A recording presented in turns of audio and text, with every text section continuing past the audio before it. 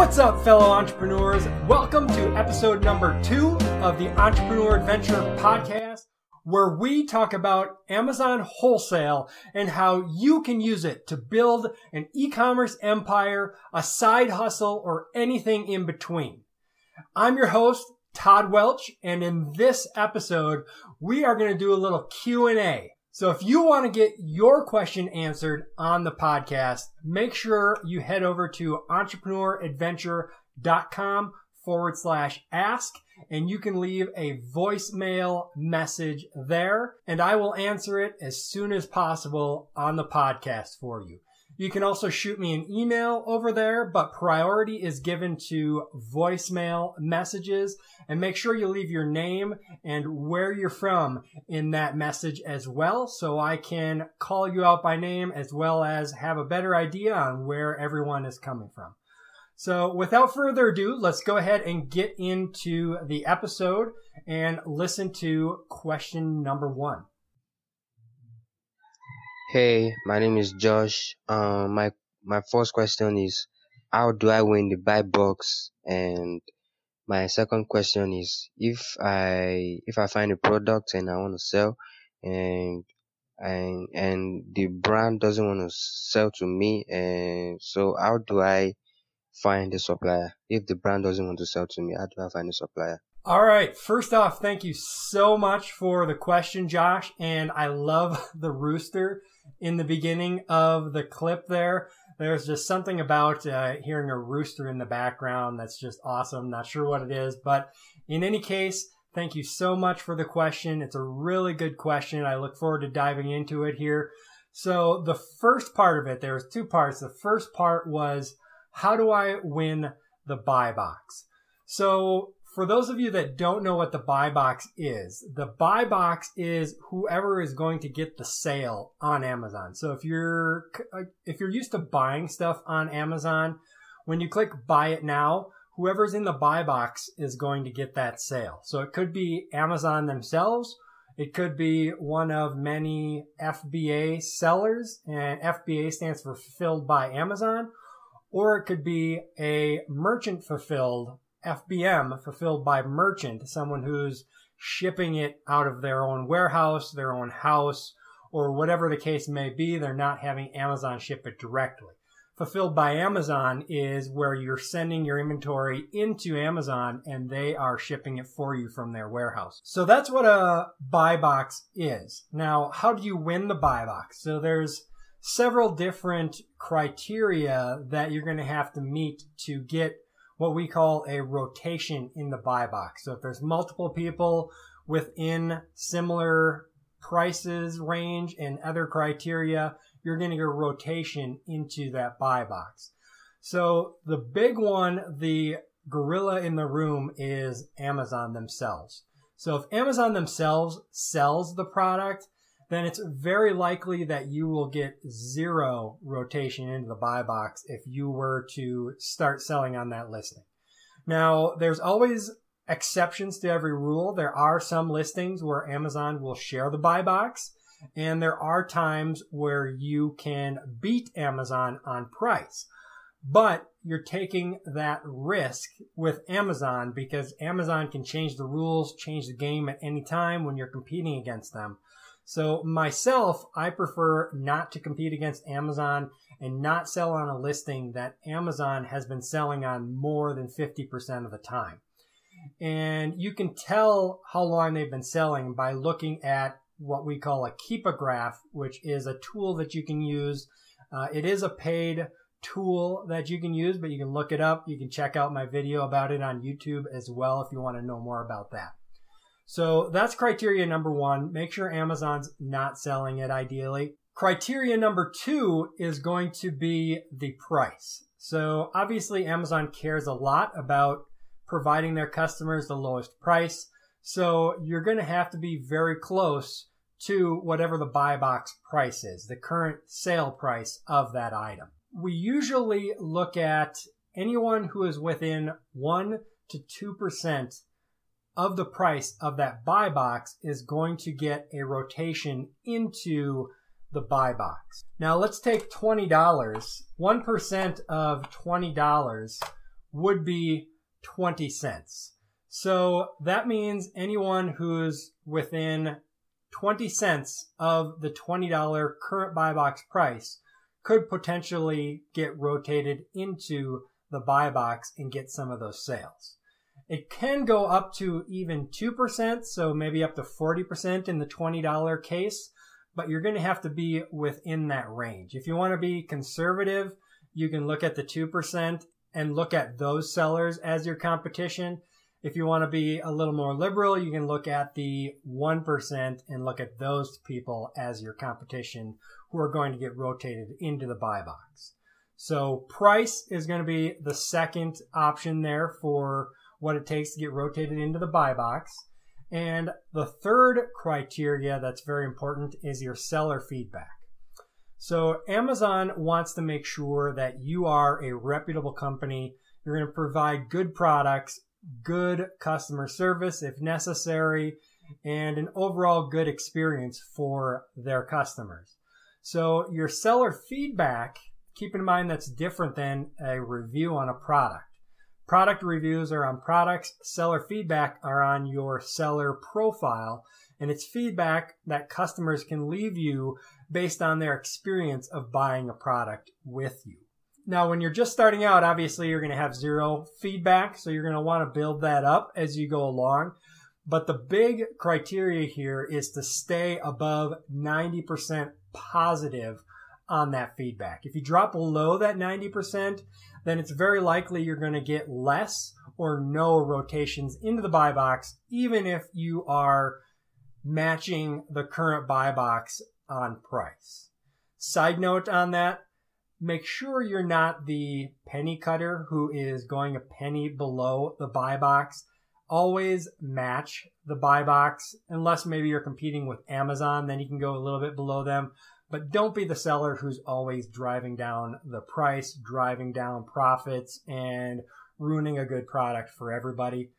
Just keep that in mind. But that is the third criteria, is your seller feedback. Those are probably the top three things that it's going to take to get rotated into that buy box. Oh, and one other that I just thought of, fourth thing, probably even higher priority than any of them, and that is to be FBA. Have that, or not FBA, but be Prime. You know, that Prime check mark that they put in there for people to get free shipping, free 2-day, free 1-day shipping. That's extremely important that you have that. If you don't have that, you're not going to get any rotation, absolutely zero, against someone who does have that. So that's extremely important. And you can get that check mark in a couple ways. Number one, sending your product into Amazon and utilizing the FBA program, which most of you out there are probably going to do. Or once you're very big and decide you want to go down this path, then you can do what's called seller fulfilled Prime. And that you'd be shipping out of your own warehouse, your own business, but you have to meet specific requirements from Amazon, such as always getting your shipments to the customer within that 2-day period that they have for Prime members. I can see that even going down to 1 day here in the near future, since Amazon is shooting for that. So something to keep in mind, but that's a super big one as well, having that Prime check mark to get rotated into the buy box at all. Now, the second part of your question is really good as well. So you said, if I find a product to sell and the brand does not want to sell to me, how do I find a supplier? So first off, let me just specify the difference between a few ways you can get products. So the first way is directly from the supplier / the brand, right? So if you're going to be buying Nike shoes, you go to Nike and you ask to open up an account and you buy the shoes directly from them. But what if Nike says, no, we're not opening direct accounts, we're not going to sell to anyone directly, or we're not going to sell to you directly? Your second option is to go to distributors. And this is a really good option and you're going to want to do this regardless of if you can open up an account directly with the supplier or not, because what a distributor is, they're going to have a direct relationship with Nike, Adidas, And1, and a whole bunch of other shoe manufacturers, maybe other products as well. They could literally have hundreds or thousands of brands that they work with. So if you find them and open up an account to get those Nike shoes that you're looking for, you're going to have hundreds and thousands or tens of thousands of products even that you can choose from that they also sell, and find additional products that are going to be profitable for you to sell. So distributors is the way you're going to want to go. Whether you get the account with the brand directly or not, look for distributors. And if you haven't checked out my video on how to find distributors on YouTube, make sure you check that out. You can get that link if you go to entrepreneurventure.com, click on YouTube there, or just search for Entrepreneur Adventure on YouTube and you'll find that as well. The third way you can get products, and the least recommended way, would be from wholesalers. So not to be confused with us as a wholesaler selling Amazon wholesale. What we're doing is buying from a brand, a distributor, or a wholesaler and selling to retail. A wholesaler who sells to us is going to be someone who's buying closeout products that are no longer going to be sold, or maybe a store goes out of business, they're going to buy that from them, or returns to a store, maybe there's a little damage to the packagings and stuff like that. They're going to buy that and then sell it to you in lots or in bulk and things like that. Now that route is a little bit more risky. You're not going to find the exact products you're looking for necessarily. You can find some gold there sometimes, but I wouldn't look at that until down the road because it's a little more risky. So your main option is going to be distributors. So check out that video, and that's how you're going to get those accounts or get those products with the brand. And one more side note on that. If a brand specifically tells you that they do not allow people to sell their product on Amazon, you're going to want to think twice about even finding a distributor to sell their products.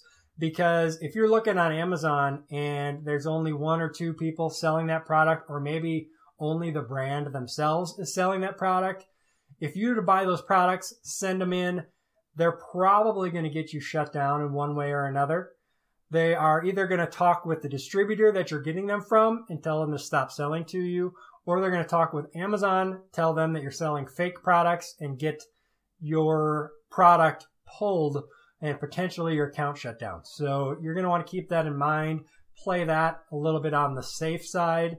And if the brand specifically says no Amazon sellers, don't go the black hat way, stay the white hat, and just find another product. There's so many good products out there. You don't need to mess with brands that don't see the potential of either selling on Amazon or having you as a seller of their products on Amazon. All right, Josh, so that I hope answers your questions. I dove in that as much as possible. Thank you again for that question. I really appreciate it. I love the voice questions. And the next question, though, here that we're going to dive into is an email question from one of our members on our email list. His name is Harry, and his question is, what is a value prop website and how do I build it? If it's a WordPress, which theme and plugins should I use for it? All right, so what Harry is talking about is when you're a wholesaler, you can potentially create a website for your business and either have value propositions on there, which value propositions means things that you're going to do to get the business of whoever you're looking to get business from. So in our case, our customers are going to be the brands or distributors themselves. And so the main goal of the value prop is going to be, number one, look more legitimate. Number two, tell them what you can offer them in addition to just selling their product on Amazon. And some things that could be, number one, is maybe help improve their listing. So maybe you look at their listing on Amazon, the title is really short, they're only using one bullet point, they only have one picture, they've got no description. You could help them build up their listing, optimize it, make it a lot better, and most likely then they will get more traffic to their listings because it'll show up more in search. And once people are on their listings, they're going to get more conversions, more sales of that product because you're going to be providing more information to the customer. Another value prop that you could do is help them enforce MAP pricing on Amazon. So this is a big one that brands struggle with. They might have MAP pricing, which is minimum advertised price, which is the minimum price that they want people to advertise or sell their product for. And there's lots of sellers out there that violate this all the time. It's a really big pain. Please don't do it. And if you are doing it, please stop. It's a pain, but you can help potentially the brand stop those violators by doing a few things. Number one, they could register their brand with Amazon. They could go into the transparency program, which are special stickers. You could have them or help them draft a legal letter with the help of an attorney that they can then send to these companies that are breaking MAP. You could tell them how to file reports with Amazon of violations of maybe selling products that are not authentic to help get those MAP breakers off the listing. So those are a couple things that you could potentially do that would be value props on the website. Now, how you build the website, I use WordPress myself, and I do have a value prop website for my business. And for me, I love WordPress. I've used it for a long time. It's got so many bells and whistles and plugins that you can add in there. It's really easy. There's other options like Squarespace and things like that might be easier for the beginner just to get an informational site up. But if down the road you want to expand on it, it's not going to be quite as easy as WordPress, in my opinion. And I'll put out a video here sometime soon, so watch for that on my YouTube channel on how to create a basic value prop website. But the themes that you can use just about any theme that's out there. Just find a free one that catches your eye, loads quickly, and works great. For plugins, you're not going to really need much of anything. Maybe like a contact form plugin, but it might even come with that already. But it's going to be pretty basic. You don't need much on there on a value prop website. So don't worry about making it all fancy and everything. You're more just looking for a presence on the web to give your business a little bit more legitimacy. Now, with that said, if you're just starting out in wholesale and you're not selling like 10, 20, 30, 40,000 a month, don't even worry about a website. That should be the furthest thing from your mind. It's not necessarily going to be a make or break, especially with a distributor. A distributor is probably not going to care much. A brand might care a little bit more, but they're going to care more about that relationship that you're building with them than your website. So don't worry about that up front. Just build your website down the line once you're making a bunch of money, and maybe you can pay someone else to even do it for you if you don't want to do it yourself. So, Harry, I hope that answers your questions. Again, anybody out there who has a question, make sure you head over to entrepreneuradventure.com/ask, and I will make sure to answer your question in an upcoming Q&A session here on the podcast. So that's going to wrap up episode 2 of the Entrepreneur Adventure podcast. I really appreciate everyone listening out there. And if you would do me a favor, if you're on Stitcher or Spotify or iTunes, click there and leave me a review. Let me know what you think of the podcast. I'll read them on upcoming episodes as well, and I would really appreciate it. It would really help me get this podcast going, get it out to more people, and share it with your friends as well. Throw it on social media, Facebook, whatever. Any help that you can give would be awesome and greatly appreciated. So other than that, this is Todd Welch with the Entrepreneur Adventure signing off. Happy selling, everybody.